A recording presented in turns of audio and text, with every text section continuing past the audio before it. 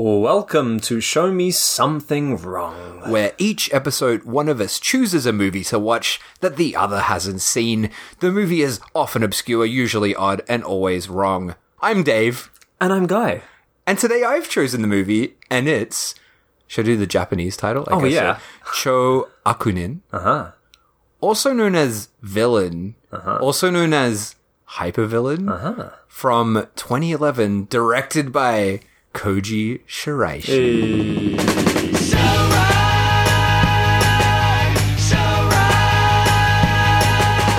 I feel like already this is going to be a long episode. For such a simple film, I feel like there's going to be a lot to cover. A little bit. I don't have a huge amount of, behind-the-scenes information on this, but I do have a bit to talk about for this But just one. the director himself, he's quite an interesting fella. Oh, yeah. And I've got to say, this has been the most fun episode to prep for ever for me. I've had a fucking great time. Oh, good. Yeah, like the last 2 weeks have just been so enjoyable for me. For such a horrible movie. Yeah, for such a You've had a great time. Horrific movie. So before we get into the film, I just wanted to talk about how we ended up doing this film. Mm-hmm. So when we did the anniversary mini, the Mouge Bouge. Yes. Remember that one a while back? Yes. We did the 1 year anniversary and we asked the listeners to send in suggestions. Yes. And we got a suggestion from listener Jake. And yeah, he recommended this film. Okay. Not only did he recommend this film, Jake also is the one that made the subtitles for this, the English subtitles. So I wanted to give his subtitle service a little plug. So he runs Jinji Minami Subs. He's got a Patreon as well. Okay. So definitely check that out. How do you spell Jinji? Jingi. Right. Minami Subs. Okay. Yeah. And Patreon, if you search for it on there, you can find him there. So it's patreon.com/Jinji Minami Subs. Check him out, because he did a bang-up job on this. He also gave me a whole lot of background information about the movie, which was great. And I also wanted to give a thanks to our mate Alex, who also kind of helped me fill in my Koji Shiraishi gaps. Okay. My film knowledge gaps of him. Good old Alex. And also, this is going to be a hard one to say, Björk Shandy. Oh, a letterbox person. Yeah. So, just to spelt like Björk, the singer, Shandy. Okay. Also helped me with some of the research on this as well. I did a lot. Gathered ourselves quite a little community, haven't we? Got a little crew helping us out on this one. All right, so let's bang on right into Koji Shiraishi. That's a weird way to say this. Yeah. So he is obviously probably to the listeners of this, best known for his fake documentary films. And before we get into his work, I thought it'd be fun to talk about that genre, because I feel that's a genre that we both love. Oh, yeah. Like Japanese fake documentaries, horror documentaries specifically.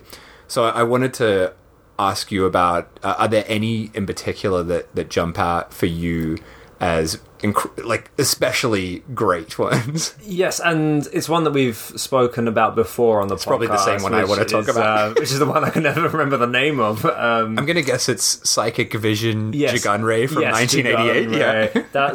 That was one that completely caught me off guard, because I didn't know anything about it. I just stumbled across it. I think it may have even been on YouTube or something. Right. I was like, what's this? And I just watched it without knowing a single thing about it, and it absolutely floored me. So that was a real nice surprise.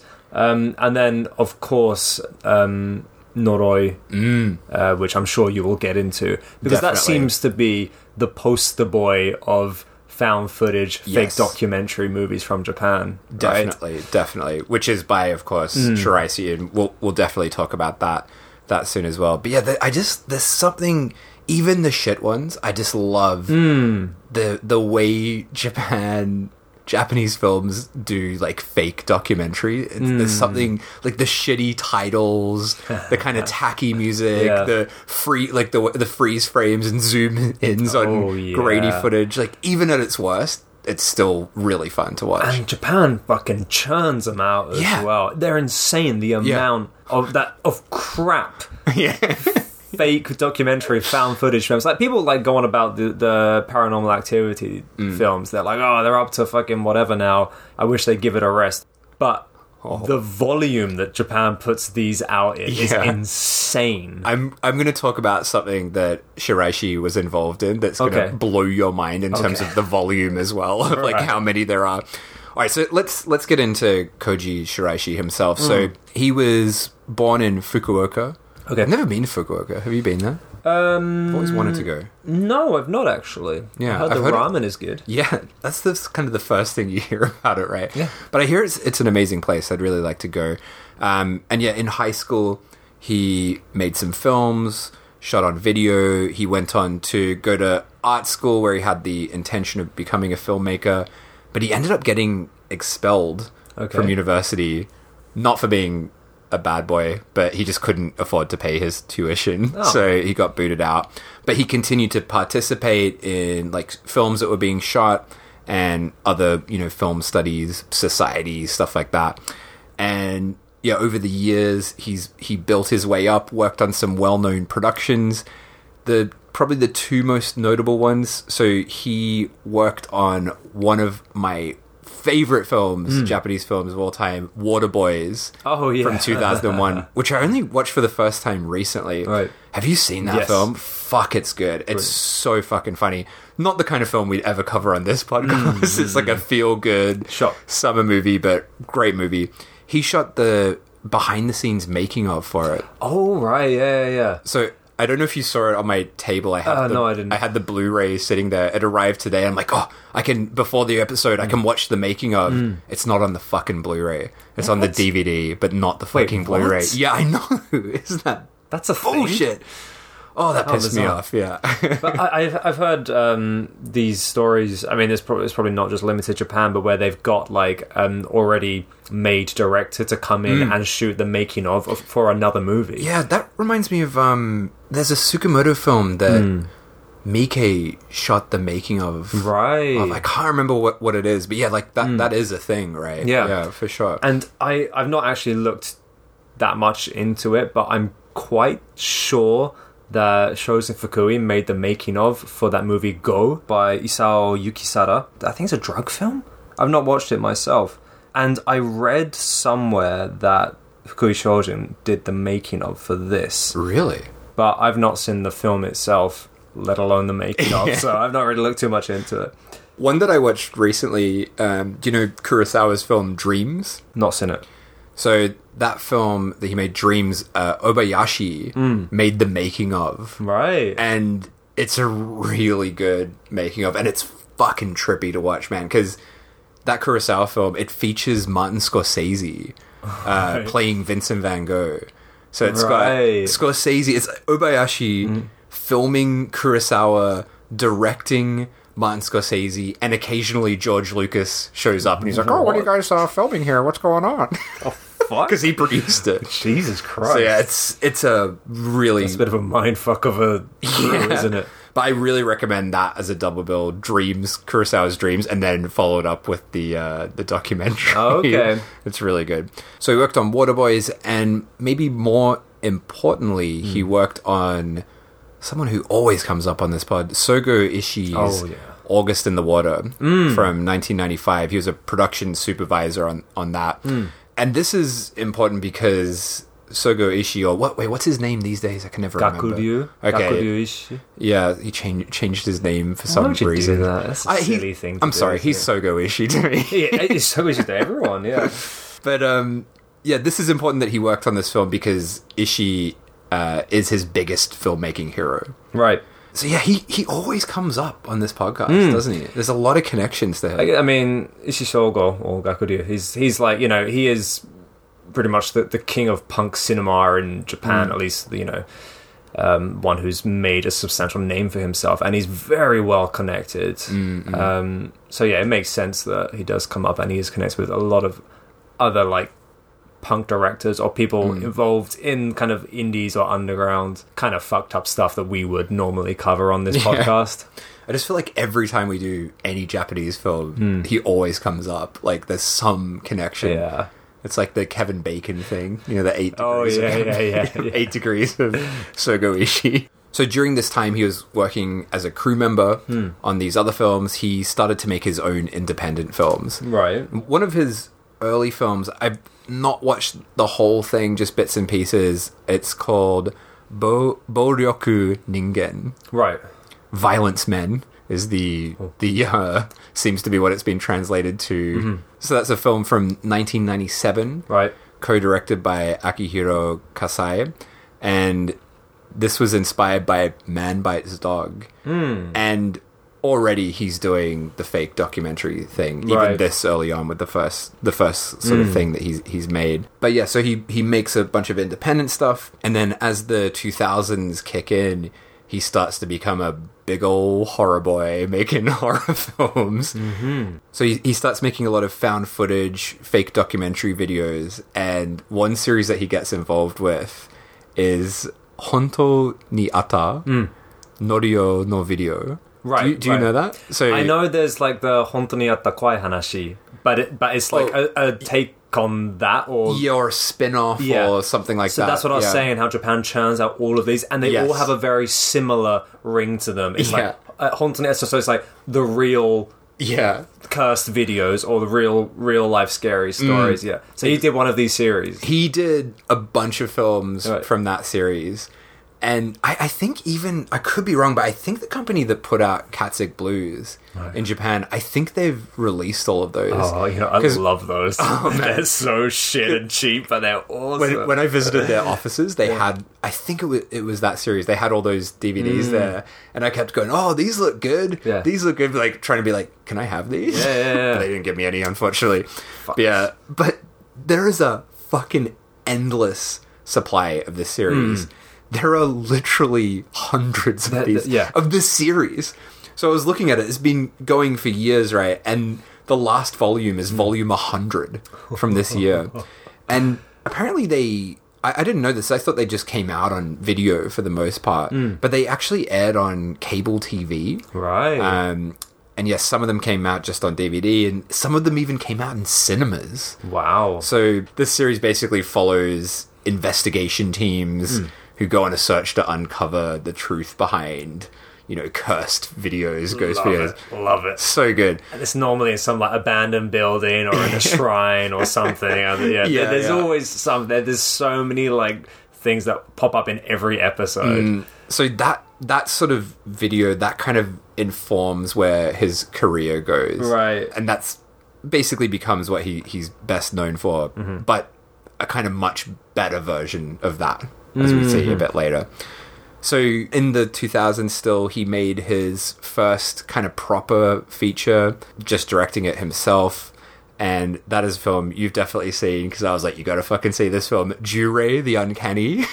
Remember Jurei? Yes. It was, I just love that film. I watched it at the exact right, with the exact right frame of mind, I'm like, I just wanted a shitty J-horror. Yes. And that's exactly what it is. I think, you were like, you gotta watch this. And you sent it to me and I watched it. I don't remember it. Oh, neither do I. But I just looked it up on Letterboxd. I logged it. I gave it 3 stars. I'm looking at the poster. I don't remember anything, but I watched it. The main thing I remember is that it opens with girls doing a dance routine in front of the windows of a shop, which is just the most Japanese thing you could ever see. But yeah, it's a kind of post-Ju-on ghost film. Brilliant. Very cheap. Love it. Great stuff. And yeah, basically from this point on, he just fucking belts out movies. He is just regurgitating films, just endless. Like his work ethic is unbelievable. He makes so many films. But yeah, of course he's best known for this fake documentary style. So you mentioned it before, Noroi. which is from 2005. That's early in his career, but that film is basically, as you said, the poster boy for this kind of fake documentary film. And it's a fucking masterpiece, film. It's a truly fucking great film.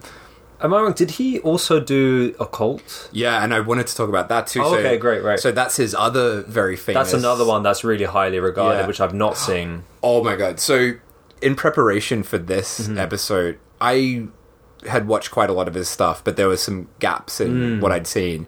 So Occult was the first thing that I watched a couple of weeks back. And fucking hell, it is one of the most like staggering film viewing experiences I think I've ever had. Oh, you got me really hyped up right now. I'm actually not sure if you'll like it. Okay. Because it's not always amazing. Yeah. Like, it's really disturbing, really got under my skin, scared the fuck out of me. Great film. Occult is on another level. It's fucking crazy. It's a crazy fucking film, and it's so unpredictable. It starts out more like Noroi, like a you know, there's this weird tragedy, and you know, they're trying to investigate it, but then the path that it goes down is so fucking dark, and it actually stars the main guy from this movie that we're talking about today. Oh, brilliant. And he is, he is an incredible actor, and he is so disturbing in this film. But he was very believable in the one we watched, what we're talking about today. Yeah. And I don't want to ruin anything from Occult, but there's a certain point where the film changes and becomes a much crazier film. And I was like my fucking jaw was on the floor, like, watching it. And then the final kind of scene does something that's one of the craziest things I've ever seen ever in a movie. And I had to, when the film finished, I sat there and I'm like, did I hate this film or did I love it? Right. And I had to like process it for a good solid 10 minutes. And then I'm like, no, I loved it. I loved it. So I don't know. I'm gonna have to watch that. I'm fascinated to see what you think of it. So yeah, that one's from 2009, a little bit after Noroi, but they're the two best known. But as you said, like, he's belting out all of these like found footage documentaries, which it's a thing you can only do when shooting these kinds of films, like unless you're fucking Takashi Miike or something. But these kind of found footage films, they don't require any sort of, you know, quality in terms of like, you know, the lighting or anything, or means or whatever. It's all just like, here, have a camera, hold this camera, something's going to jump out of you, and as long as you can like build the tension, build the scene, get some spooky shit in, you're able to churn them out pretty fast. But I think what's special about him is that, well, Noroi is just beautifully made. Like, he goes out of his way to, like, when they have like the older looking footage, he makes sure it actually looks like properly old footage. And then Occult is, it's a fake documentary, but the quality of performances in it and the quality of the writing is on a whole other level. I'm not bashing the quality of the script or anything. But they can be made in terms of like filming and everything. It's easy. It's an easy genre to do quickly. However, one of his other very well-known fake documentary films, I would say, was perhaps not that easy to make. Have you heard of A Record of Sweet Murder? It sounds vaguely familiar, but I probably haven't seen it. This one's 2014, and it's very similar to Occult in a lot of its themes, but it's shot in South Korea. So the cast is half South Korean, and then half the cast is Japanese. It is all done in what appears to be a single take. And it looks quite amazing as well. And that's like, it feels like, okay, this is what he can do with a bigger budget, but still working in the same genre. So, yeah, that one kind of blew my mind because it was on a totally different level. Yeah, I've not seen this one. I think you would love that film. That's pretty amazing. Okay. The other thing I wanted to talk about from his fake documentary work, and I think this is the thing that has kind of got everyone talking about him recently, because I think these films have sort of made their way to a Western audience recently.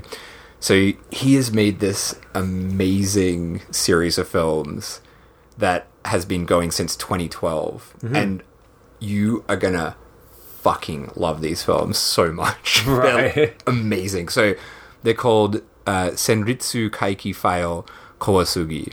Oh, Do you know these? you know what? I have not seen any of these, but I logged onto Letterboxd the other day. I saw that you had logged them. Yeah, I've been watching them in I didn't read preparation. them. I didn't read any of the reviews, but I saw that they've been popping up. Yeah.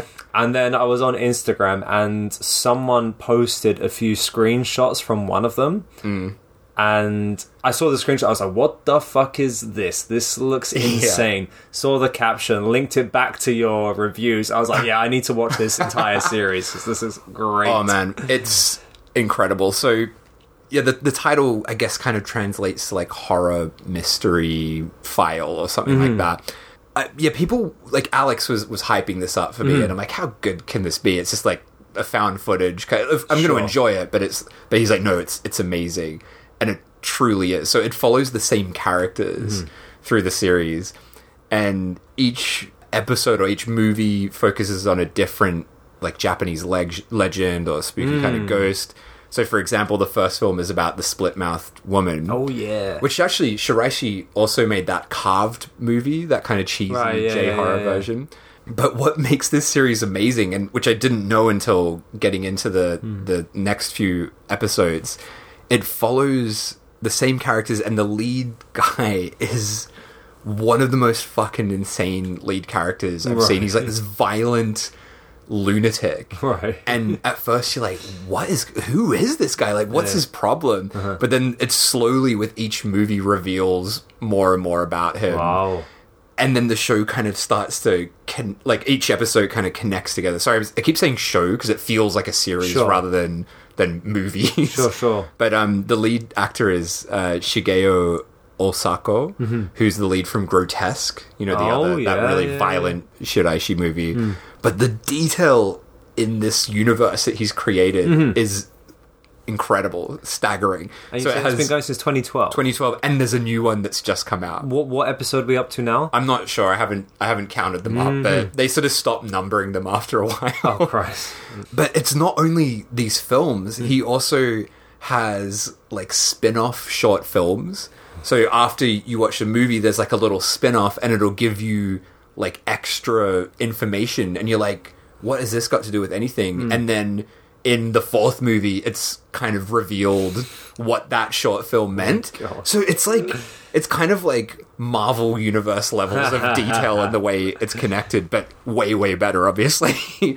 And each story has just gotten better and better. So I'm only 4 films in, and the last one was about Hanako. Oh, yeah. The toilet ghost.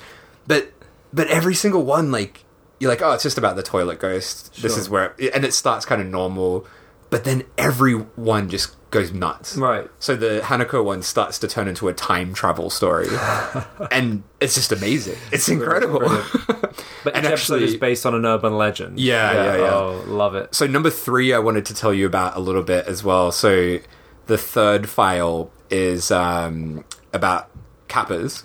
Oh, it's got a kappa monster in it. But your mate is in it. Who's my mate? Yuya Ishikawa. Oh, Ishikawa. Hey. He came along to a Sound of Summer screening. He right? did. Yeah, he was. You know what? I can't remember the first time I met him. The first time I met him was in Shows of Fukui's bar, actually, and I had food poisoning at that time. I was in a bit of a bad state, but I had to just pop in and say, hey. I had a very, very mild case. An upset tummy is probably the better way to say.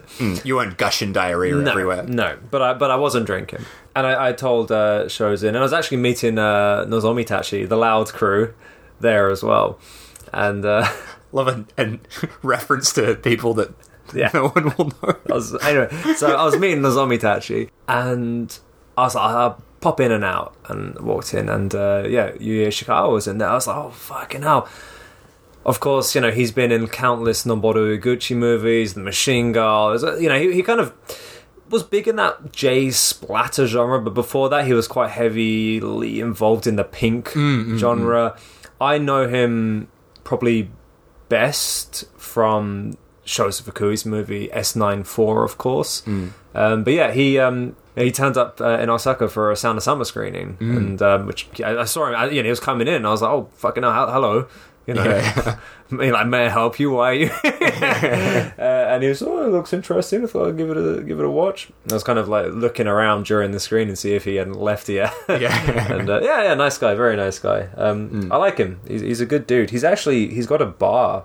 He runs a bar in Golden Gai in Tokyo. Oh. Yeah, called Darling. Yeah. Maybe next time might have to hit up Darling. Drop in old Darling. Yeah. See old Yuya. So he's in this episode 3. He's in the 3rd film, and at one point he says he wants to beat the shit out of a kappa.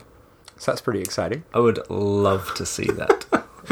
Love to see that. The 3rd film is the one where it's like, oh, okay, this is fucking genius. This is where it's like taking form, and it starts going to really wild places. So, man, check those out. Beat the shit out of a kappa. I actually... Oh, sorry, go on. Yeah. I was gonna say, this is where I can write one of my previous wrongs on this podcast. We were talking about kappas I was thinking once, about that, watching that. And I don't know why you were like, kappa is like a turtle, right? I was like, it's like a frog or something. I think I said without really even thinking. And then I was listening to the episode. I was like, why the fuck did I say a kappa was a frog?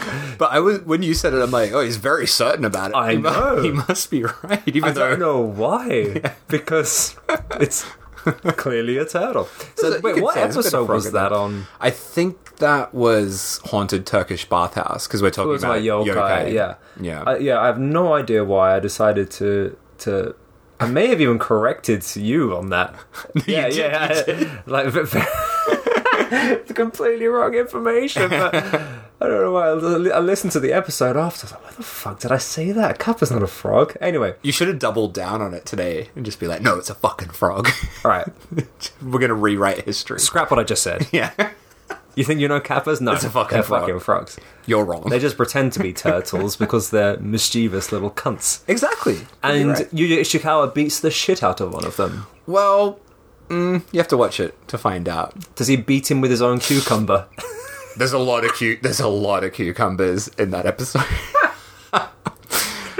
Oh boy. But yeah, I actually, that series, I'm starting to think we should do a little mini on it, because it's not quite single episode worthy, but it'd be great to talk about it, especially because now everyone's getting really into this series. Okay. And you'll just love it. You're gonna love the shit out of it. Alright, so sorry, back to Koji Shiraishi. So he's not only a guy that makes found footage or fake documentary films, he's also made some very fucking mainstream commercial films. So he made Sadako versus Kayoko. Oh no! From 2016. I love that shit. So I need to check how many stars I rated that one. It's an objectively stupid movie, but I did enjoy it a lot. So it's basically Ringu versus Juon. I think I didn't actually log this one. I swear I've seen it, but maybe I didn't. Maybe I just thought it looked too shit to watch. I thoroughly enjoyed it for what it was. But was it like, this is trash and I enjoy trash? Yeah, exactly. Whereas the original Grudge films are not trash. No, they're great films. And Ring as well. Like, they were good films, but they just went into a horrendous direction. That said, though, I feel almost a bit worried saying this, but I rewatched Ringu very recently, just the other night, and I watched the Arrow Blu-ray. Right. And it was a weird experience, because I love that film so fucking much. Like, it's a really important film for me. But watching it again, I was like, this doesn't feel like the film that I remember. Mm-hmm. And you know what I think it was? I think the Blu-ray is too good, because it looks like really warm and clean. And when I used to watch it, it was on this crappy DVD where everything was super blue and dark. And then I went and looked at like a comparison of the shots, and it's like a completely different film. Right. So yeah, I think I need to go dig out my shitty old DVD and watch that instead. I think also, I feel like Sadako, sorry, this is a tangent, but Sadako from The Ring, she went like the route of Freddy Krueger. Yeah. As in, she wasn't there to be feared anymore. She became a mascot of Japan in a way. Yeah, she'd show up at baseball games. She pitches the first ball. I think now she has a bloody YouTube channel, and you have Sadako's daily life, and it's fucking ridiculous. You have these videos, like vlog style videos of Sadako, this cursed video entity that comes out of your TV and kills you, getting a haircut. Wow. And it's like you have completely just ruined all mystery and fear that surrounded this character, which was what happened to Freddy. He was terrifying in the original to maybe the third one. He's very fucking frightening. And then he became like a fucking goofball comedy cheesy icon thing. It's like cracking jokes all the time, and it's such a shame because that initial Ring, the first time you watch that, which would have been in the 90s. 90s? Yeah, it's like 98. Okay. Yeah. Maybe by the time it got to England, or it was probably early 2000s. But I remember the first time I saw that, it absolutely terrified me. And there was so much mystery surrounding it, because you follow the characters on the journey where she's trying to find out about the girl in the well, what happens, and you have the cursed video, and you follow, you're learning as the characters are learning. But now it's like fucking Sadako's pitching baseball. Yeah. And getting haircuts in beauty salons. There's no mystery surrounding her anymore. That could have been part of it. It's kind of been tainted. But yeah, man, I don't know. Like, I think I liked it looking murky and like kind of hiding some of the details, and it just was too clean for me this time around. You know, the first time I watched that film when I was a teenager, for some absolutely ridiculous reason, I watched it with my mum. It was just me and my mum watching that film. And my mum hates horror films. Like, she closes her eyes through all of them. But for some reason, we fucking watched Ringu. And when the film... This is not a lie. When the film finished, the phone rang. Beautiful. And both of us sat there too scared to answer it. I had a lot of weird experiences with Ring. When I read the book, which I fucking loved the book as well. But when I read the chapter about the video, this is 100% not a lie. My mobile phone started ringing next to my bed, and it was like 2 a.m. And I picked it up, and it was just like static, like, and I did not sleep that night. You wouldn't. Isn't that I'm insane? surprised you didn't like burn your book or something. I was very, very upset by that. But that's kind of the charm of what we saw in the 90s and growing. I mean, for us at least in the 90s, before the internet had characterized and made these caricatures of all these horror icons that we love so much, there was still that fear and mystery surrounding them that did terrify us. And like you said as well, like those original Ju-on films, like the shot on video originals are terrifying. Those films, they still scare the shit out of me. Well, I mean, that little boy is not pitching any baseball games, is he? Little kid in his underpants. As soon as he does that, then it's not scary anymore. Okay, so yeah, that was quite a tangent. So yes, he's made mainstream stuff like that film. He also made a film called Hell Girl in 2019, which is quite a big budget horror. I think it's based on a manga. I watched it last night. It was a lot of fun in that kind of trashy sort of way. Oh, hang on. Yes, Jikoku Shoujo. Yeah, I have seen this. I enjoyed that a lot, but it's a silly, trashy, like J-horror sort of film. Yeah. But also what I liked about even these mainstream films that he makes, he still slips in his little obsessions. So he's very much... There's certain things that he loves. Like tentacly, wormy things floating around, crows flying around the sky, UFOs sort of stuff. Like, he still manages to slide that into all of his films, which I really enjoy. Another really crazy, very different kind of thing he made a film that was very recently, last year. It was part of, the Roman Porno Now series?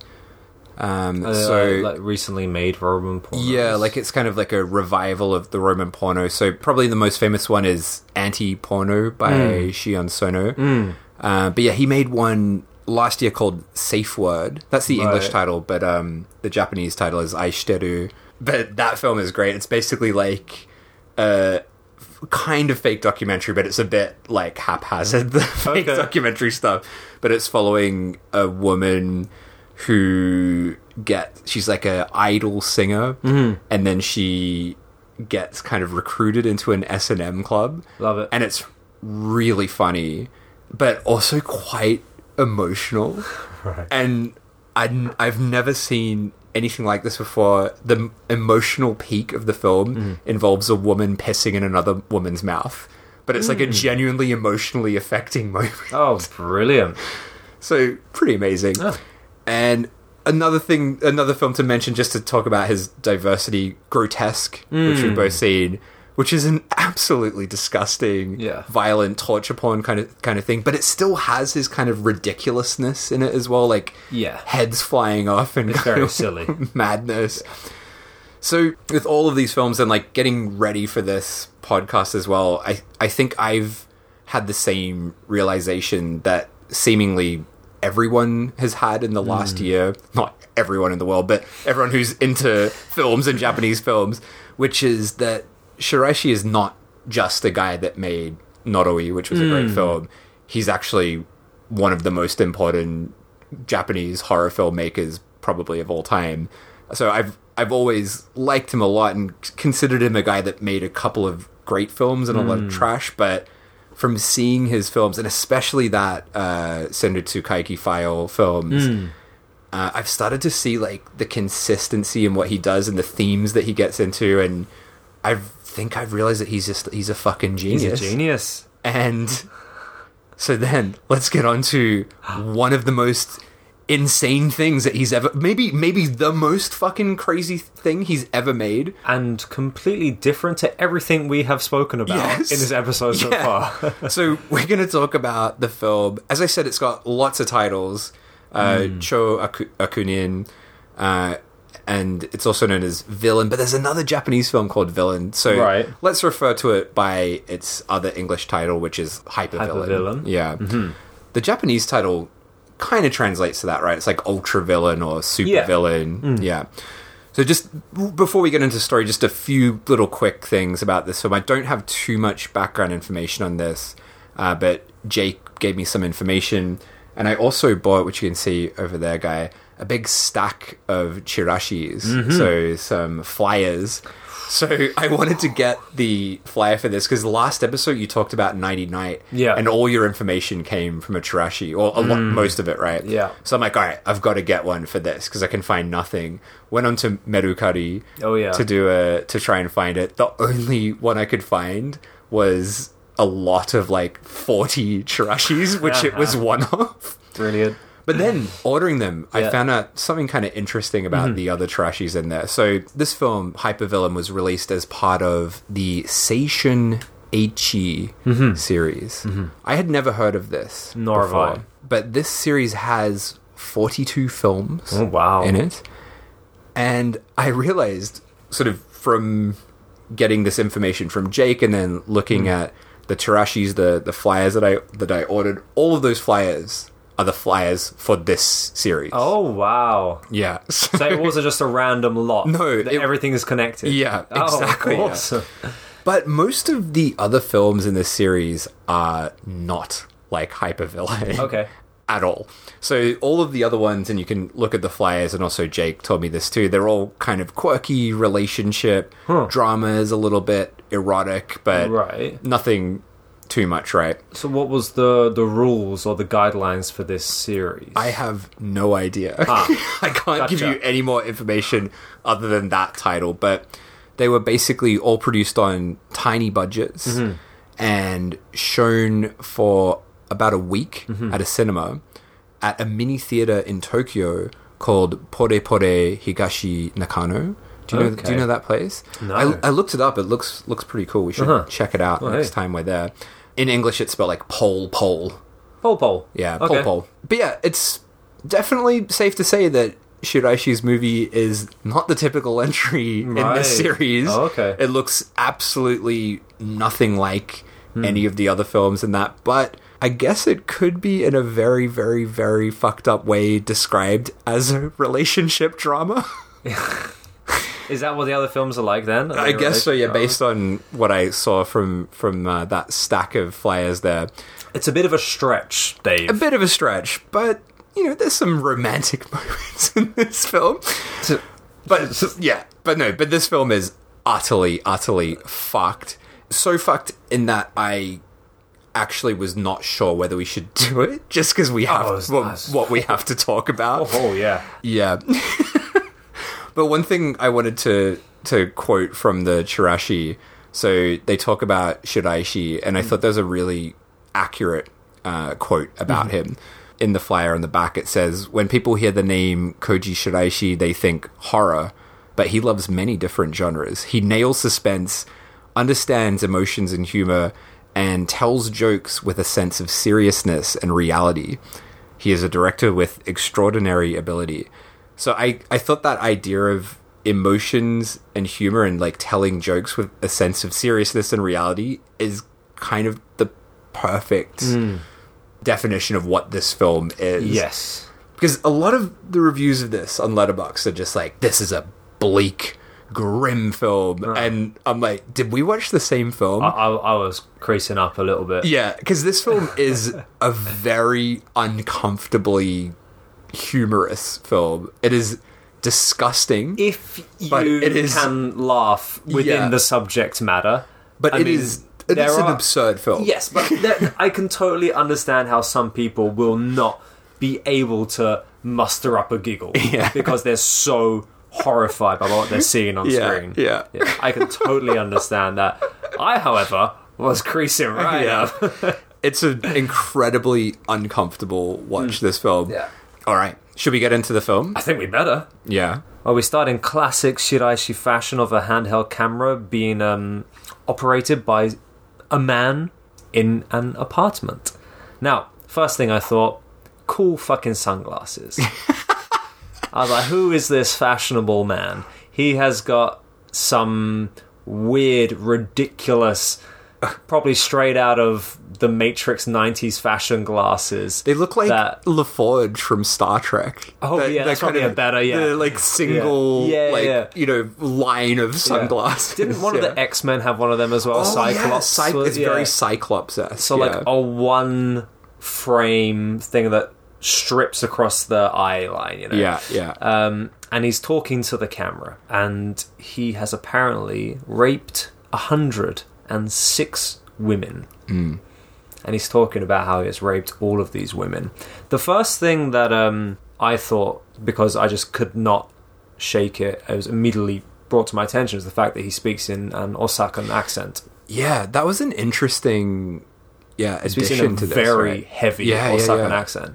So I saw this initial opening monologue, and I was like, hang on, have we got this anti-superhero who's just going to go around the streets of Osaka raping people? And if so, that would be fucking awesome. Because I know because I want to see an insane film shot in the streets of Osaka, which is where we live. But it didn't seem to be filmed in Osaka. No, I think the reason he speaks in that dialect in the Kansai band, so this actor is played by Shohei Uno, who is the lead from Occult. Right. And when Shiraishi makes films, he basically gets people to play a version of themselves. Right. In fact, the character's name, which we don't find out till much later, is basically the actor's name. I noticed that in the credits. And he's from Osaka. Right. So I guess he just really leans quite heavily into the Osaka almost bed. In a comical state. It's very, amped up.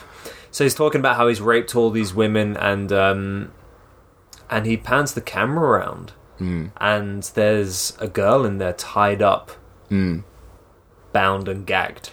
Yeah, so he's broken into her apartment. That's so we realize that he's in this woman's apartment. Did you recognize the actress playing this role? No.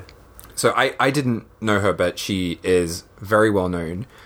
So this actress is one single name, Shijimi. Shijimi, okay. So she is a famous AV actress. And she's also in a lot of V cinema and kind of softcore sort of stuff. I didn't recognize her, but she's very good in this film. It's a small role, but she's really good. The opening girl, isn't she? Yeah. So basically, he's got this girl. She's got tape over her mouth, and he gives her 3 choices. It's very fucked. And also, I really want to stress how ridiculous this villain character is. So he's got the sunglasses, as you said. He's got a mustache. His head's shaved. He's in a fucking ridiculous outfit, like yellow gloves, yellow top, a fluffy kind of jacket. So he looks absurd, but everything, and the way he talks is in this absurd Osaka bend, but everything that he's doing is so dark and so fucked. Yeah, he's holding her by the neck, and he gives her 3 options at this point. At this point, I was like, oh man, this is already grim. Yeah, very grim. Do you remember the three options? It was either Number one, he's going to rape her, and then follow leave. orders, get raped. So she can get raped without kicking up a fuss, and then he'll go. Number 2, he's going to rape her and then bash her head in with this hammer that he keeps attached to his belt. Number 3, he'll do it in the opposite order. He'll bash her head in and then rape her. This is within the first few minutes. And I was like, holy fuck, this is grim. Yeah. This is fucking horrible. Yeah, it's grim as fuck. But then you have this guy who's just giving this like cartoon performance, but kind of amazing as well. Yeah. But like, oh my god, it's nuts. And so she agrees, obviously, to the first option. He kind of starts being nice to her. Yeah, he does this a lot through this, where he's like, "Oh, I've fallen in love with you. I only rape women that I'm crazy about," and just it's horrible stuff. Yeah, and one of the things that I found interesting. So he basically takes her to the bed. So she agrees that he's going to rape her and then leave. So she's like, right, I'll just fucking get through this and then I can survive the night. And he kind of takes her to the bed, and he's like, her name's Miwa, right? And he's like, Miwa, be careful, watch where you're stepping, come to the bed. It's like he's being so nice to her, but it's like a real awful, like, full sense of security, because he snaps back and forth between insane characters. Yeah, his the way that he goes back and forth is like a constant thing through this, and it's very unsettling. Yeah. And he's so nice to her up until a certain point where she feels comfortable enough to ask him to wear a condom, to which point he beats the fucking shit out of her. There's also, in this scene, we see one of his, like, weird, what do you call it? Weird, I don't want to say quirk, because it sounds too nice. Weird obsessions. Right. Where he asks to smell her armpits. Right. And so he's armpit obsessed, this character, and he's like, I don't like the way your sweat smells, but I'll let it go. So this is like a weird like hang up for him, like the smell of sweat and armpits. But yeah, as you said, it gets like quite violent as she wants him to wear a condom. And he's also rambling about animals, and he's like, oh, when females get scared, they get turned on, and I'm a male animal, and that this is just what we're programmed to do. It's very upsetting stuff.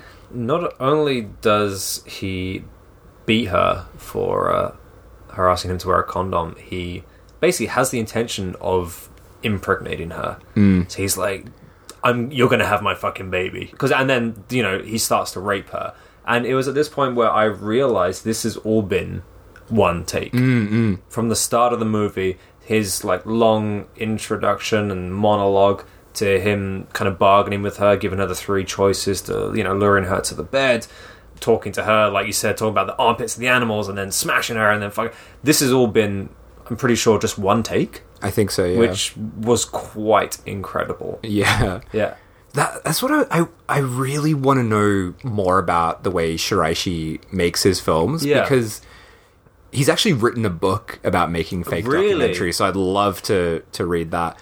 But because obviously, I mean, as far as we could tell, it's just the two of them. It's just right? 2 of them in a room with one single camera. It's honestly pretty amazing, and they're both incredible in this. So I wonder, like, I guess they must block it out with Shiraishi there, do all the rehearsals, but it is the actor holding the camera at the start, right? Yeah. I mean, there are certain times where there are cuts within a scene. Well, it kind of changes, right? Once because we're going to see something happen later on, but at this point, it's like found footage, essentially, right? I was very impressed that they managed to do such a long take with the director seemingly not even in the room. Yeah, it's pretty crazy. During this horrible scene. So he starts raping her as he's doing it. It's very incredibly grim, this shot as well. But she starts calling him a villain in this point. So this is when he kind of takes this as his superhero name. Yeah, that's what I was going to say. It's basically like he sees it as like a superhero name. He thinks it's really cool to have this name. He's like, yeah, I am. I'm a villain. He finishes, collapses on her. Yeah, she's calling him evil. He hits her around a bit more, but he gets extremely angry at this point, right? Yeah, because of what she's called him after. She called him like a scumbag or something. She says he's a scumbag, and he basically tells her that she's now just chosen number 2. Yeah. And what did he do? Well, then he pulls out his mallet and bashes her to death. It's just grim. It's just extremely grim. There's no CGI blood or anything like that. It's very raw and gross. Off camera, but it feels quite real. Yeah. So then he collects the camera up from its spot. He's kind of getting a bit like apologetic, not quite apologetic, but a bit like making excuses at this point, right? Where he's like, oh, I don't normally I haven't bashed that many, which is another kind of thing that keeps appearing throughout this as well. And he's really pissed off at her for her saying that and making him angry.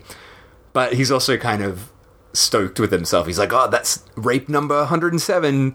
It's all done in the bag kind of thing. And he starts talking about his 108th victim. So then he turns the camera off and we cut to our next scene where we are in a maid bar. Shot with a hidden camera. Love it. On the table. So it's like he's clearly got it in a bag. You can sort of see the outside of the bag. We don't see him, but we hear him talking and kind of occasionally like leaning into the camera. He's talking about how he's really nervous being at a maid bar, and he asks for a girl to come over.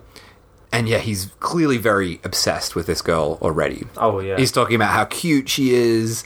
She pours him a drink, and she actually even comments on the Osaka accent, right, in this spot.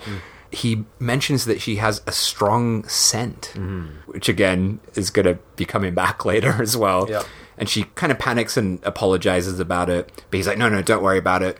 And then we do a classic magic spell on the drink. おいしくおいしくおいしくなれ萌え萌え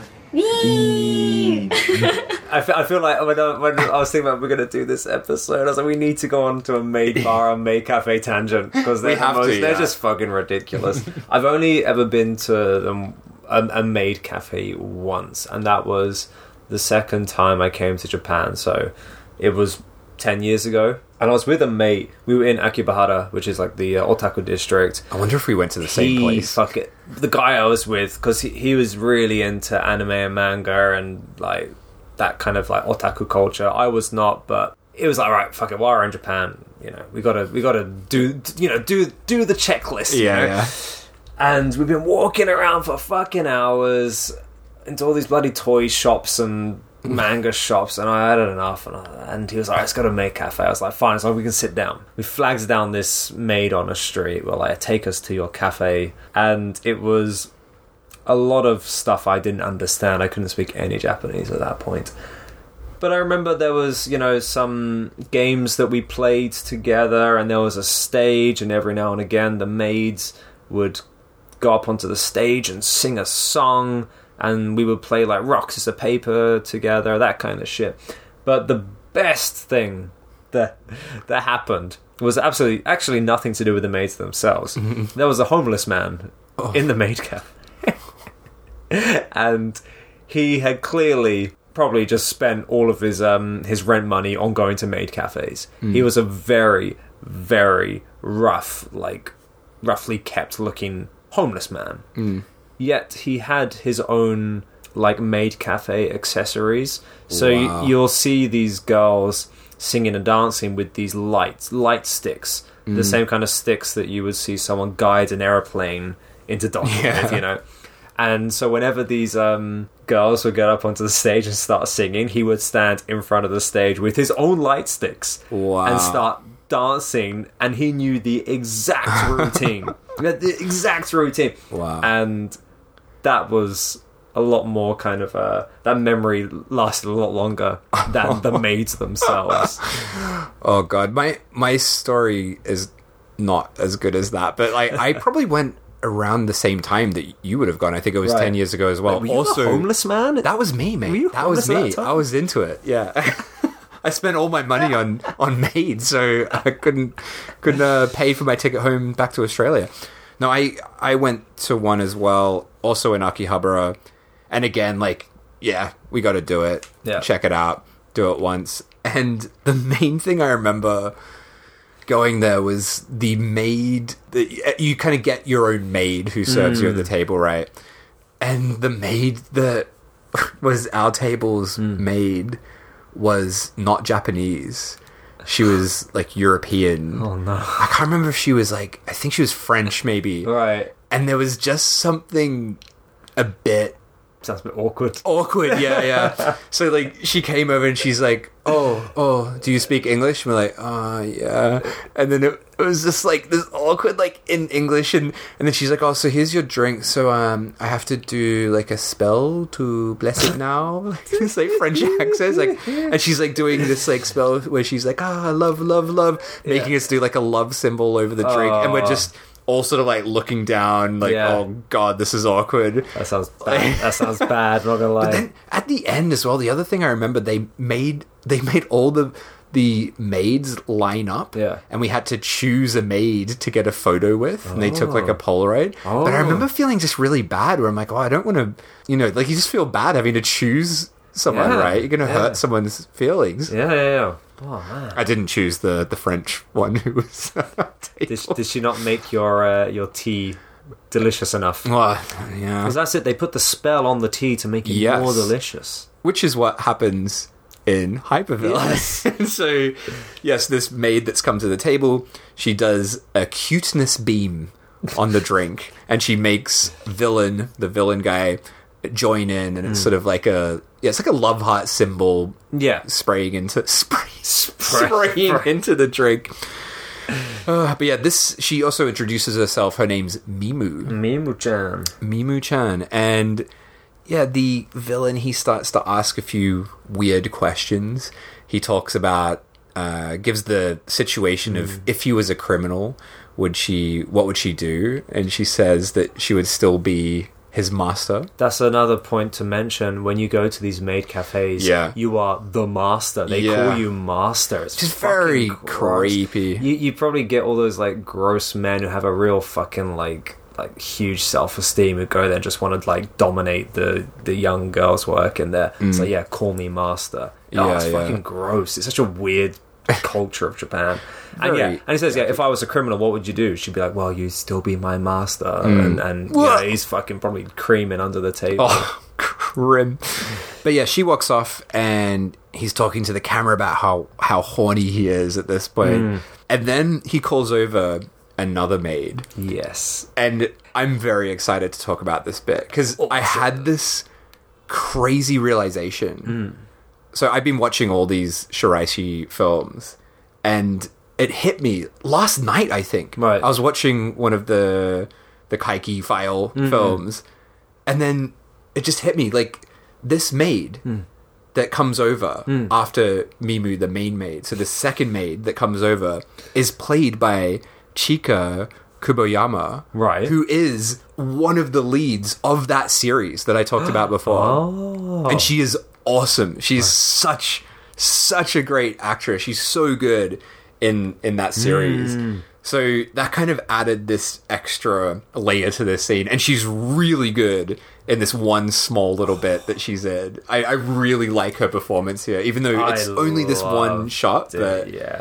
Because when he was talking to Mimu-chan, he's very polite. He does the magic spell, and he does make a comment on her, saying like, you have quite a strong body odor, but he also says, no, I like that, that's fine, like I'm just as to a kind of like know. passing comment, but he's a very like pleasant customer, and he talks to his own little hidden camera, and he's like, she's so cute, I think I love her.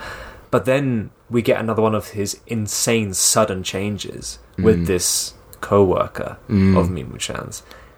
But it starts by talking about Mimu-chan. It's like, hey, have you told her that she kind of stinks? Yeah. Seemingly in a negative way. And the other maid, I didn't catch her name. She's like, no, no, I haven't. It's like, well, are you gonna? And she's like, no, we can't really comment on that kind of thing. And then all of a sudden, he just starts belittling this other maid. And he's like, you're a bunch of fucking bitches, aren't you? And then first he starts saying, like, I saw you laughing back there. And she's like, no, we didn't. He's like, yeah, you were fucking laughing. Don't lie to me, you fucking cunt. I bet your fucking pants are soaking wet. I bet you're cream in your pants. And it's so horrible because it goes on and on.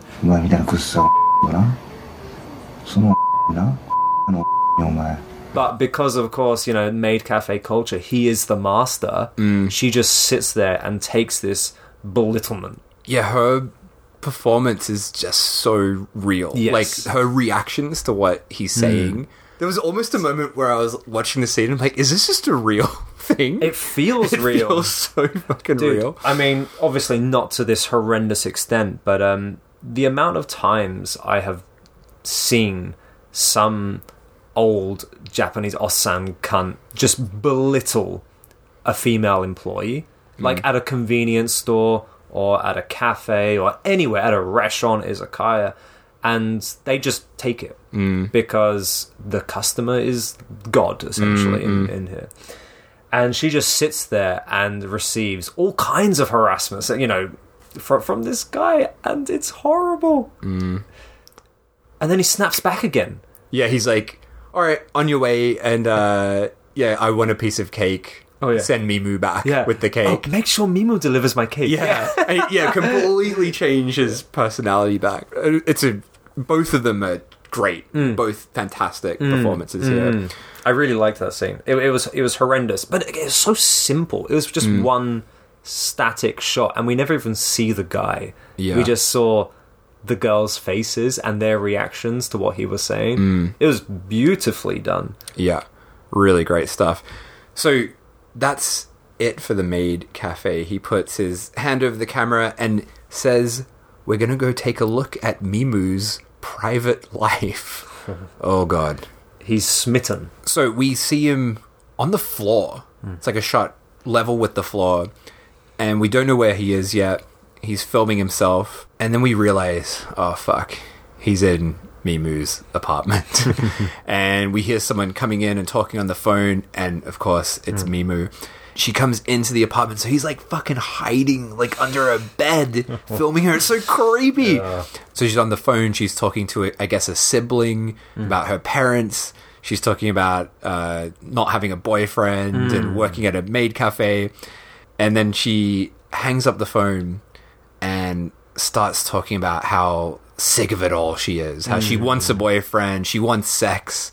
And she starts stripping off her maid clothes and starts masturbating. And he's just filming all of this. And yeah, she gets up, and I was quite surprised as well that we see a full bush shot here. There's no pixelation, was there? No, there wasn't. That was really surprising. Which also makes me remember, I was very surprised that they beeped out the word pussy in this. I was going to mention that as well. So there's a lot of beeping of swear word, or kind of the closest you can get to a swear word in Japanese.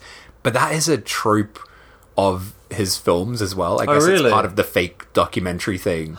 So all of his films, they bleep out like bad language. It's kind of weird. That's weird. Why would that be? Because it takes away the realness from it. Yeah, but then what this becomes after, it kind of makes more sense, right?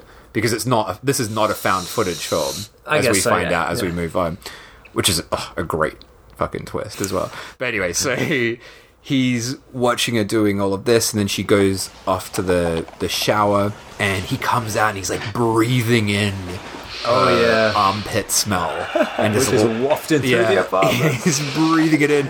He's outside the shower, like, listening to her shower, and she comes out for a moment. He sort of hides around the corner.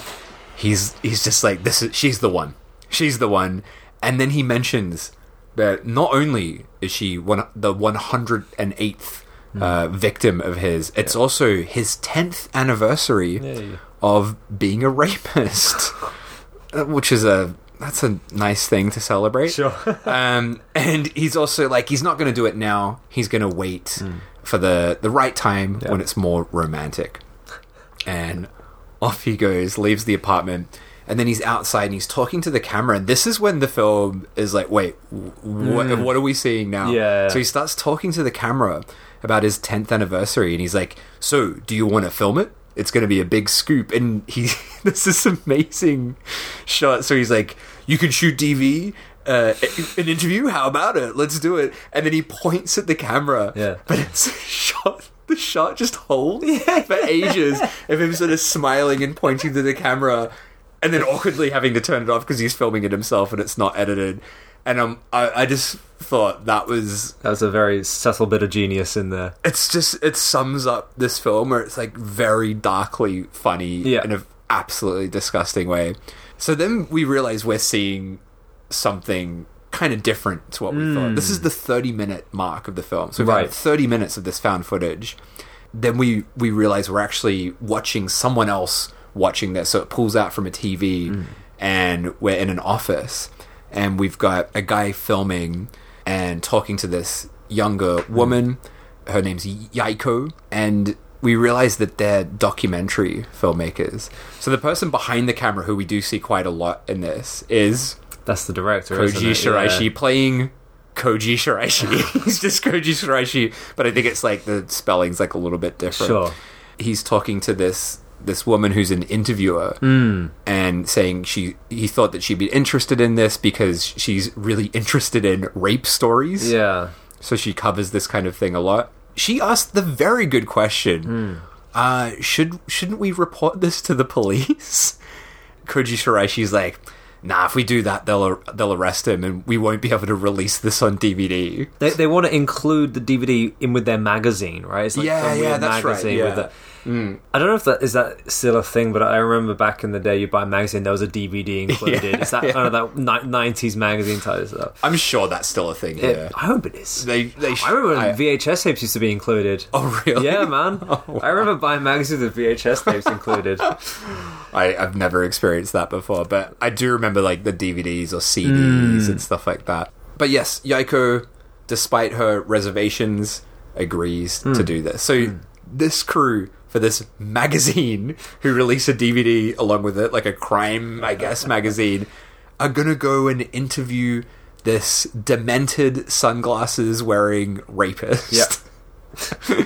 So then this is when the style of the film kind of changes. So it's no longer found footage. We're now watching a documentary, essentially, which I really liked. It's like this, you think it's this found footage thing of this rapist character, and then it becomes a new kind of thing, which is really cool. It's a nice little twist midway through. Yeah, and it's so far into the film as well, which made it quite shocking to the first time I watched it. I'm like, whoa, that's quite a shift. So all of a sudden, they're outside, and they're at the meeting place where they're going to meet the hypervillain, and he's kind of just there, sitting on a bench. It's afternoon-ish, broad daylight. He's there in his cool little sunglasses and his get-up, hammer attached to the belt. Yeah. And they approach him. And he has this, like, ridiculous kind of self-introduction for the camera. He's like, hey, I'm the hypervillain. Nice to meet you. And it instantly gets very full-on as well, which, again, like you said before, the way he shifts, it's... in this scene is fantastic. So I mean, if you were because essentially the guy operated the camera is the boss, right? He's the director, the cameraman of this magazine, and he has essentially set up this young girl to meet with a serial rapist. You wouldn't do that. No, that would be the opposite of what you would. It's a terrible idea. Who thought that was a good idea? So, and of course, the hypervillain sees the young girl, and what does he say? Basically asks her, do you want to get fucked? Yeah. Straight away. But then I also love that he then turns to Shiraishi, who's like, whoa, what's going on? He's like, what about you? Do you want to get raped? To the cameraman? But then he's laughing. It's just Yes. a prank. So it's a lot of this back and forth. Yeah. Of you just don't know what he's going to do next. It's kind of, it's both frightening and oddly funny as well. Oh, no, but it's terrifying. It's terrifying, but it's also, it's just so over the top and outrageous. And, But he completely dominates them. yeah. They're just like, oh, I don't know how to handle this. But he's so full on, he completely dominates them. I do really like Shiraishi appears in his films quite a lot, usually as the cameraman, because he is actually filming it. But he often plays this sort of pathetic, cucked kind of character. And this is the best example of it, I would say. I mean, I knew it was the director.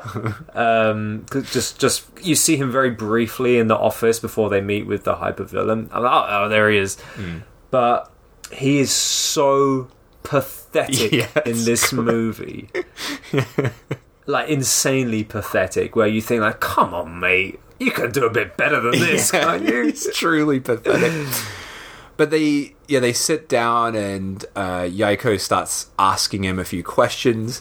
She asks about his rapist lifestyle. And we get some very important information here. And this is the worst thing in the film. It's horrible. But she asks about his first victim. He tells this very upsetting story about raping a elementary school girl. It's just horrible. I don't really want to go into the details of it, but he basically talks about raping this girl, and then they made a pinky promise that she wouldn't talk about it, and she went home. And then he reveals something that is quite a shock to everyone, that was 10 years ago today, and he says the 108th rape is going to happen today, and points over to an apartment behind him and says, that's Mimu's apartment. She's going to be home early today. Let's go and film the rape. Fucking hell. He's like, well, I'm raping her. I want you to film it. And the girl, too, narrate it. Narrate his rape. The narration stuff is the most insane thing in this. But of course, the director, he's like, well, we can't do that. At first, I'm like, yeah, of course, because that would make you accomplices to rape. But that's not the reason that he gives. He says we can't publish that in the magazine. To which point the hypervillain goes absolutely fucking nuts. He's like, I don't give two shits about your fucking magazine. He beats the shit out of the cameraman. He busts out his hammer, starts beating him with the hammer, and he's essentially on the verge of killing him. He's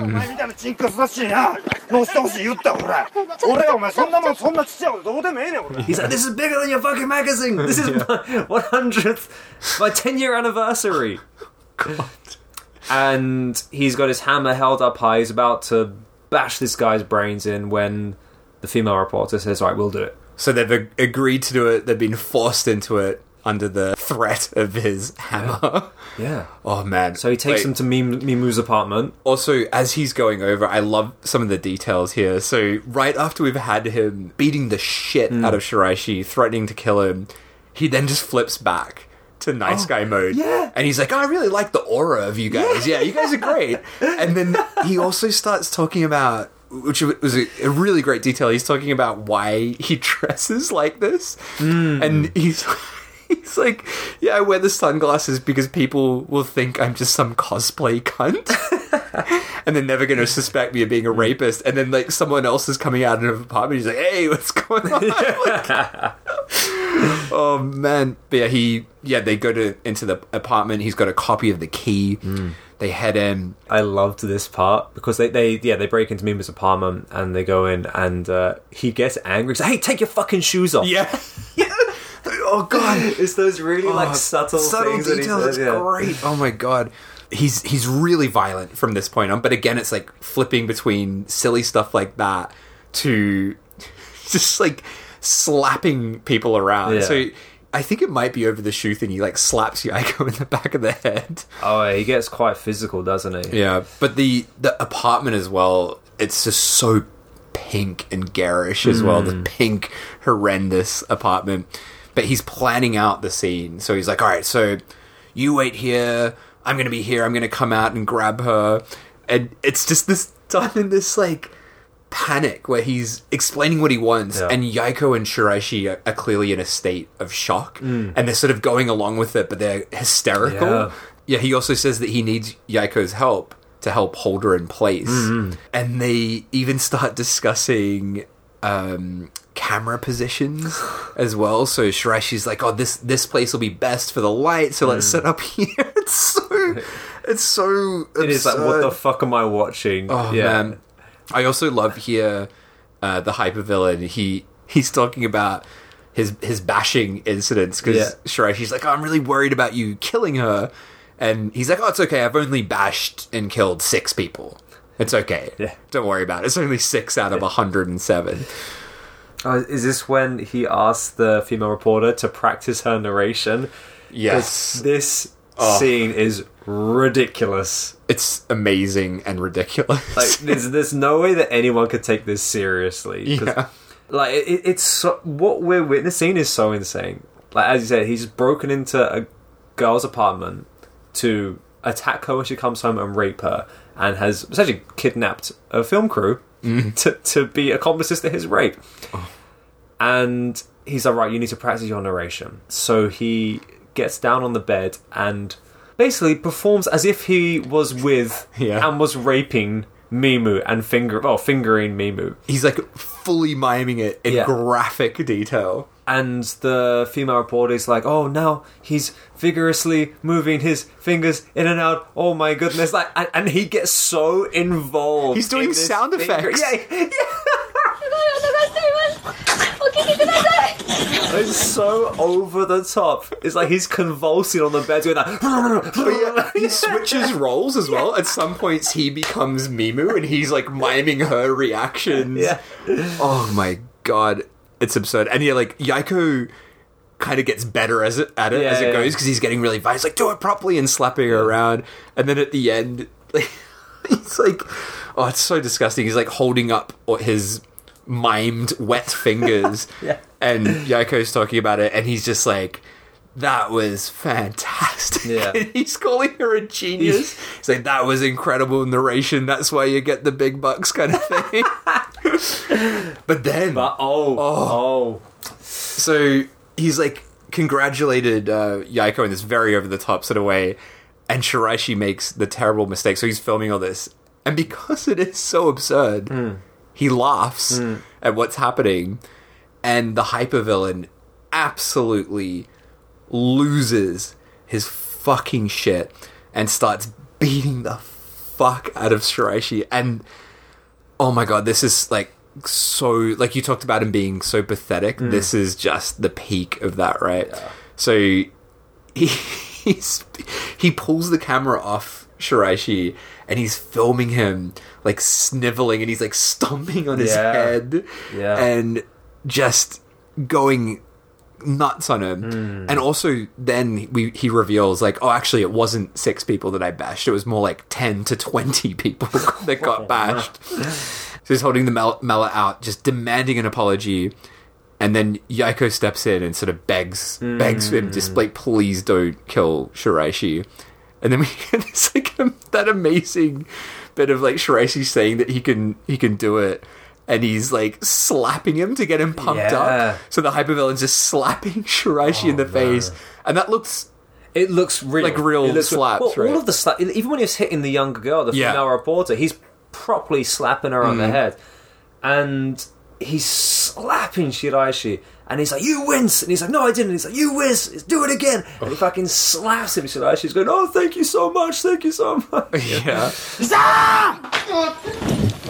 I love, like, the madness of this whole sequence. The moment they enter the apartment, the energy is just like buzzing with madness. It's phenomenal. I like the way after the female narration practicing, the hypervillain is saying like, we're here doing our best when you're just there laughing, we're doing our best here. God. And he makes Shiraishi apologize to the female reporter as well, laughing at her. And it's almost like the hypervillain and the female reporter have become like sides now. And he's like, what do you think? Do you think we should forgive him? But that's what I love about this as well. It's almost like a little mini Stockholm syndrome sort of thing, where both Shiraishi and Yaiko are kind of like so whipped up in this madness that they're kind of going along with it in this like crazy way. So then Mimu, she arrives. She comes in, immediately sees the camera, and the hypervillain runs up behind her, grabs her. Shiraishi turns all the lights on. The hypervillain's like, I'll bash your brains in unless you chill out. So Mimu gets dragged over to a chair in the kitchen, and Yaiko's also like holding her down as well. So she's like fully an accomplice now, just trying to calm her down. And they go to tape her mouth up, but Mimu talks about how she's got. Again, I was like, wait, what? This is really threw me off. It's absurd. Yeah. It's like there's so much absurdity in this, but she talks about how she has a panic disorder because her dad put her in a pro wrestling hold when she was a kid, so she doesn't want to be taped down. I really... it's so I was insane. like, wait, what? I wrote in my notes, like, something about pro wrestling. Yeah. What the fuck is going It's wild. And yeah, the hypervillain agrees, like, all right, okay, I won't tape you down. Yeah, he starts explaining the situation to her, that he's in love with her.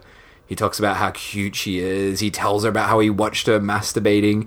He tells her about her strong armpit body odor. Oh, yeah. Oh, God, how awkward was this? He's like, this whole room stinks of your armpits. Isn't that right, Yaiko? And Yaiko's like, yeah. And then and Shiraishi in the camera's like, nods. It's like, yeah, it's true. Oh, but not only that, her earwax. He talks about her earwax, yeah. right? And he talks about the difference, like, normally earwax should be dry, your earwax is wet and bitter. And he kind of, she's tied down. He goes over to her ear and scoops out some of her earwax. Yeah. And he's like, look, taste it. Mm-hmm. And she's like, it's bitter. Yeah, bitter, yeah. It's like, what the fuck? But then he eats it as well. But he turns strangely nice to her because he's telling her all this information. He's like, look, you should know. You have this insanely strong body odor. Has no one ever told you that? And she's like, no. And he's like, here, use this. And he busts out the deodorant. Yeah. He's got like a special deodorant. Yeah. Right? And explains how to use it. And keeping in mind, he's there to rape her. Yeah. But he's like, use this and everything will be okay. Yeah.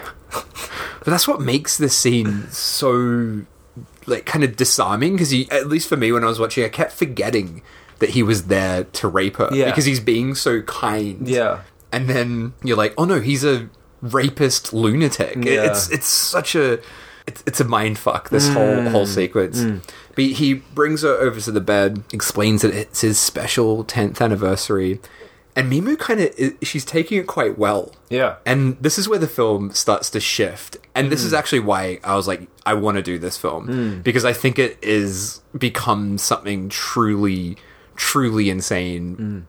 I mean, it's already insane. But then it takes another step at this point. Yeah. So again, he gives his options to her. But now This there's time, there's four. There's four. So he's got friendly sex, violent sex, rape and bash, or bash then rape. We have consentive sex friendly now. sex now. So I was watching this and I was thinking, so now we have this extra option, consentive sex. So it wouldn't be a rape if she consented. So I was thinking, so the reporters, they wouldn't be accomplices to a rape. Although they're still broken into it. I mean, it's still pretty intense, but I was thinking, is that how the story is going to play out? Right. Because there's this new angle, this new option that he's introduced. Sure. But not quite, in a way, but not quite. But she chooses the first one. Yeah, she chooses number one, friendly sex, and he says that he's not going to wear a condom, but she's fine about that. But she's more worried about something else. She tells him that she's a virgin, and the hypervillain is very fucking excited about this because he's a big, massive pervert. He says that it's a miracle and that she's the woman of his dreams, and he's hugging her, so excited he's found the one. And then she says, please don't call me Mimu anymore. Mimu's my maid name. My real name is Mayumi Tsukahashi, which is the actress's name as well. She's not in much else. I can't really find much about her. Right. She's very good in this, though. Oh, she's great. Excellent performance. Yeah, the hypervillain agrees. Yep, sure, I'll call you Mayumi. And then she asked for his name. And that struck a chord, didn't it? He was like, my heartstrings are pulling. Yeah, it starts to get weirdly romantic from Yeah. this point. So he takes off his ridiculous glasses. Yeah. And this is the first point where I'm like, oh, it's that actor. Right. Because I didn't recognize him with the glasses on. But he introduces himself. He's Shohei Ino. Right. Ino. His real name is, the actor's name is Shohei Uno. Right, yeah. I saw the credits. All the cast members, like their character Slightly, names are yeah. like a variation of their real names. But him taking off his glasses, that's the first time we see his eyes and his facial expression, and it like really humanizes him, doesn't it? It's really... God, this is a fucking weird film. Yeah, and then they share like a really passionate kiss. Yeah, it starts getting really passionate, romantic, hypervillain or Shohei. Yeah. We can probably... Should we change how we call him now that he's taken his glasses off? Oh yeah. So, And then the female reporter comes in. She starts narrating. She starts asking the questions, and she asks, "Was it Mayumi?" She's like, "How was it? How was the kiss?" And she says, "I've never been so happy in my life." Yeah. I'm like, what the fuck is going on? insane. Yeah, and her narration, so the Yaiko's narration that she's doing, it's outrageous. Like, it's like extremely poetic. It's like things about tongues converging and just really over the top. Lots of armpit sniffing. Yeah. Shohei starts stripping her off. He's talking about how he's raped 107 women, but now he wants to explore the depths of Mayumi's emotions. And yeah, as you said, he's like sniffing her armpits, and he keeps doing this. He kind of has these moments of madness where he just starts sniffing her armpits like a lunatic.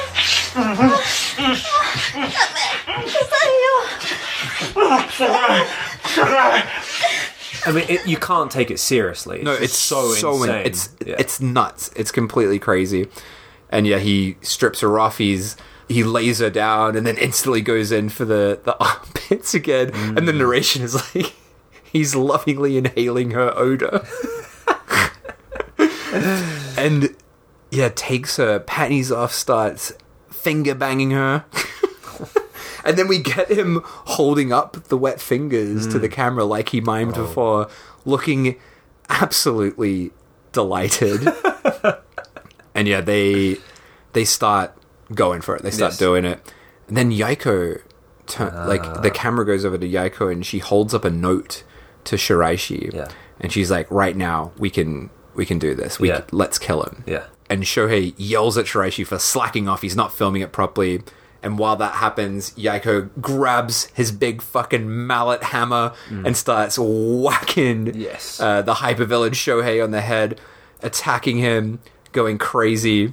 And all of a sudden, she snaps and she says to Shiraishi, she's like, "Keep filming, motherfucker!" Yeah, I'm like, whoa! She's been really, really passive this whole time. It's a big switch. Yeah. So we know that there's something else going on here, right? Yaiko's smashing him over the head, and she starts asking him, do you remember who I am? And she reveals that she was his first victim, that elementary school girl that he talked about. So Shohei, all beaten up and fucked up with that hammer. He's trying to protect Mayumi, but Yaiko just keeps beating him again and again. So that's why when we were first introduced to these characters, Shiraishi's character was saying, "You love the rape cases. You're always taking on the rape cases." So she's taken this job as a reporter, focusing primarily on rape cases to find the man who raped her when she was elementary school student, which is fucking grim, but an awesome twist. It's a great twist. Is. Yeah. But yeah, Yaiko pulls him off the bed, and he's like, "I'm not a villain anymore, thanks to Mayumi." And he's crawling around just an absolute mess. I gotta say, I loved the fact that he was wearing Dragon Ball Z pants. Oh yeah, also in this, that's right, because he's like, pants are sort of half down. Yeah. So he's seeing his like underwear the whole time. Fucking Dragon Ball Z pants. Oh god. Yes, yeah, she's beating the shit out of him. But then he flips the tables, and he ends up managing to overpower Yaiko. Like suddenly, he sort of flips back into full hypervillain mode, and he attacks her, strangles her, and kills her. Yeah. kills Yaiko. This was the point. I was so frustrated with Shiraishi's character. Because not only... I mean, of course... I mean, essentially, he's making a movie, but still, not only is he filming his co-worker getting strangled by this hypervillain, Yeah. he walks past the mallet. He literally steps over the mallet. He could have, like, pulled the hypervillain off. He could have beat him. He could have done anything. He could have bashed him on the head. No, he just films his co-worker get fucking strangled to death. What a buffoon. What a fucking idiot. And it was at that point, I was like, come on, mate, do something. Yeah. But then he does pick up the hammer. Way too late. Way too late. The fucking girl's dead. And I really wanted her to get her revenge. Yeah. Like, even though he's the anti-hero of this story. We've been following him this whole time. But learning the female reporter's story, you want her to come up on top. You want her to win. Get her revenge, because she has been searching for this guy her whole life, essentially. That's what I was expecting, but I kind of like that it threw that, you know, it didn't work out how you expected there are to no go. thrills here. Which is what I love about Shiraishi in his best films. You just don't know where the fuck he's going to take. Yeah. But yeah, Shiraishi, as the cameraman, he picks up the mallet, but yeah, he's got no chance. Mayumi gets involved. She throws something at the camera, distracting Shiraishi, and she ends up getting the camera, and she films Shohei, the hypervillain, as he murders Shiraishi, throwing him around, and then he just beats him on the head with the mallet. It's fucking grim. Just a grim death for old Shiraishi. And then the hypervillain Shohei, he grabs the camera and he's like filming the dead Yaiko and Shiraishi, and he's like, yep, it's all over now. But it's not. It's not over. Mayumi. She's like, no, it's not finished yet. Let's continue where we left off. So she wants to finish off her first time after her partner has just murdered these two people. So he gets back on top. He positions the camera, gets back on top, and they fucking start banging away on the bed. And the radio behind her starts playing as well, and it's just this sort of punk song playing, and the camera's like shaking as it's like building up. I quite love that, because it was almost like they were reaching climax, and she, like as you said, I think she knocked the radio with her hand, which flicked it on, and as they're getting more like intense with their the whole frame just starts shaking as if like an earthquake's about to happen, and it kind of starts to get brighter and brighter and brighter until it explodes, and then the end credits roll. And in those end credits, it's like, as you said, like everyone is playing essentially themselves with like a slight twist on their name. And did you catch the dedication at the end? No. So one of the last bits of text on the screen is a Shiraishi quote, and it says, "Dedicated to all you dirty bastards out there." Awesome. As the last quote. So that is hypervillain. Brilliant. And I don't have too much else to add to this, like the making of this film, but I guess the biggest question a lot of people have about this film is, why did he make this film? Because it is truly fucking insane and incredibly offensive, and just it's a fucked up film. And on the Chirashi, there is a comment on why he made it, right? But it's a little bit of a poetic kind of quote, right? Okay. But I love it. Okay. So I'll just read that for you. So he says, Shiraishi says, "The devil whispered to me on the Shibuya Scramble crossing." You know, that big crossing in Shibuya, which also, like, the fact that he mentions that was quite interesting, because that's a big part of the movie Occult as well. Right. So I guess maybe when he was making that, this film came into his mind, because it's the same actor as well. But anyway, the devil whispered to him when he was on the Shibuya Scramble crossing, and he whispered, "Make a movie about rape and murder, violence and sex, love, revenge for real, armpit odor, and miracles. This is a movie made by the devil. There is no need for remorse. This is divine punishment." So that's his apparent reason for making this Right. film. Okay. The devil told him to Try do to it. find logic in that, but okay. Yeah. So, man, this is one of the craziest films I've seen in quite some time, and Yeah. definitely a standout in his career of Yeah. being an incredibly wild ride and amazingly obnoxious movie. It was great. I really, Yeah, it is- I really enjoyed it. It is a truly it's excellent film. horrendous Yeah. and despicable, Yeah.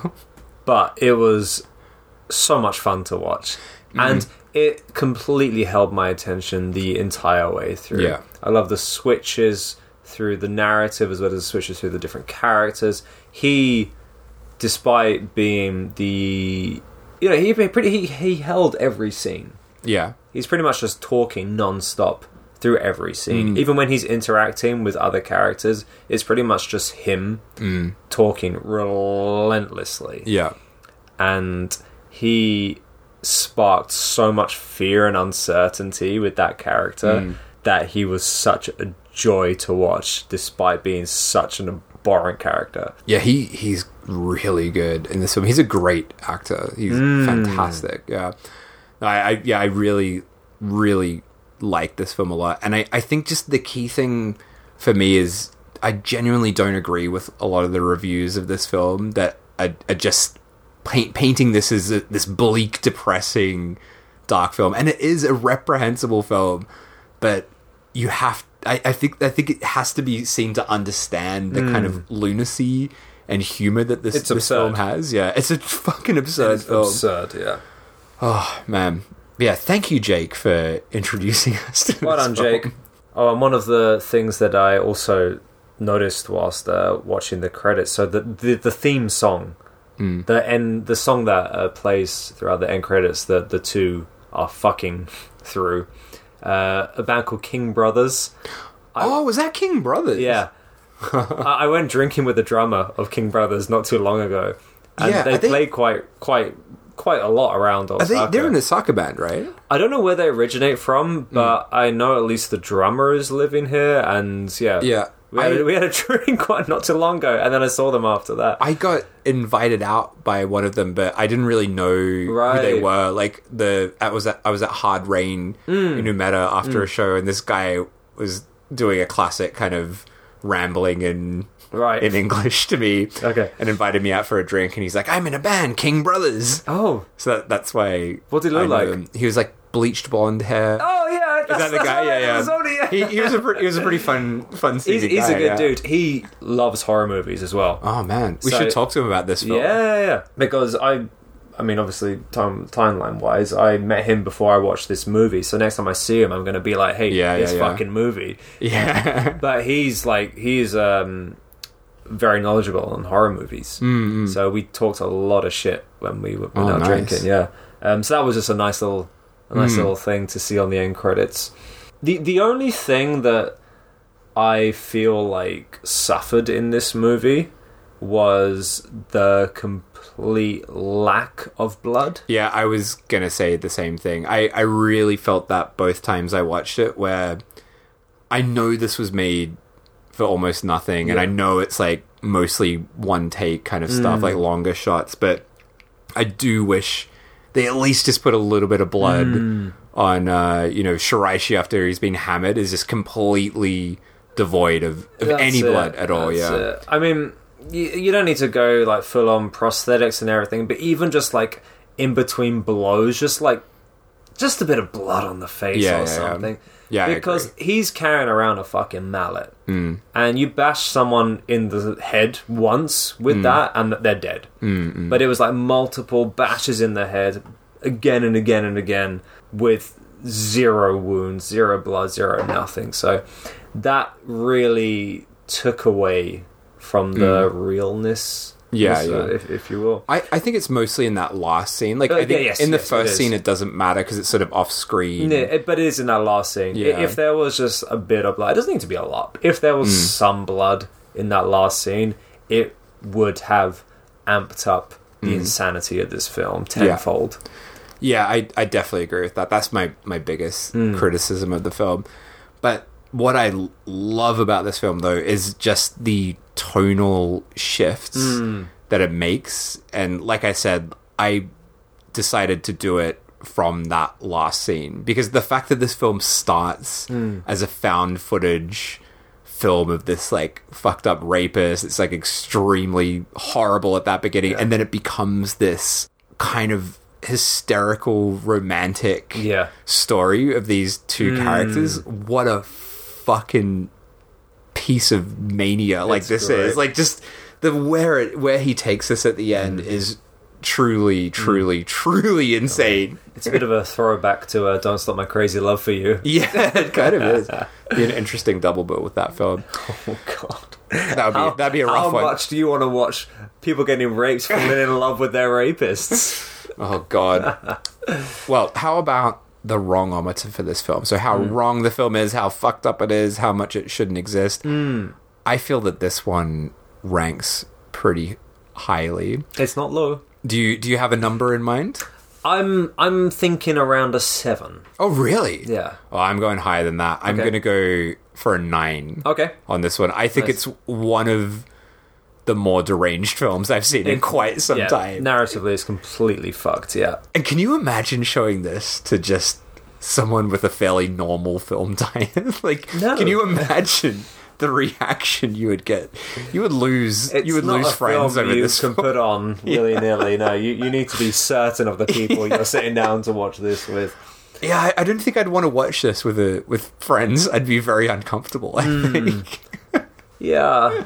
But yeah, I had a great time with this film, which sounds terrible, but I really enjoyed it. Well, it's hard because like on paper it just sounds bleak beyond belief, but it is oddly engaging. I think, I mean, I agree with what you said. Not that I've read the reviews, but you can't go into this or take this as a very bleak, like a rape movie, because it's even though that you're following this guy who is a rapist, it's just a ridiculous, almost in the same vein as those like ridiculous Rape Man movies. Rape Man, no one is taking those seriously. It's a man who tries to moralize immoral women by raping them. It's so ridiculous that you can't take it serious, and this is kind of in that same vein. It's just too stupid, but it is fucking great. I had a great time,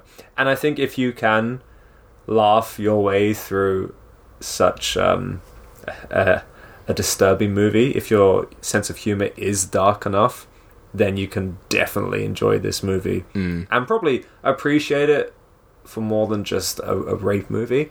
I think if you're not familiar or you've not watched a lot of disturbing movies, you would find it difficult to kind of separate the acts of rape and the humor. You just all you're seeing is the rape. Yeah. And there is no way that you can laugh through a rape scene, as it should be. Yeah. It's yeah.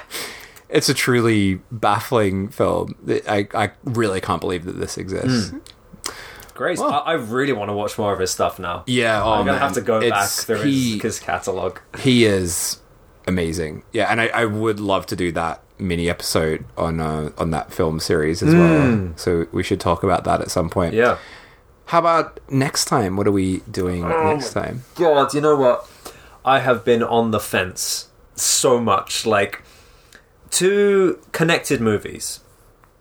2 movies starring the same actress who I have been, for lack of better term, rabbit holing recently.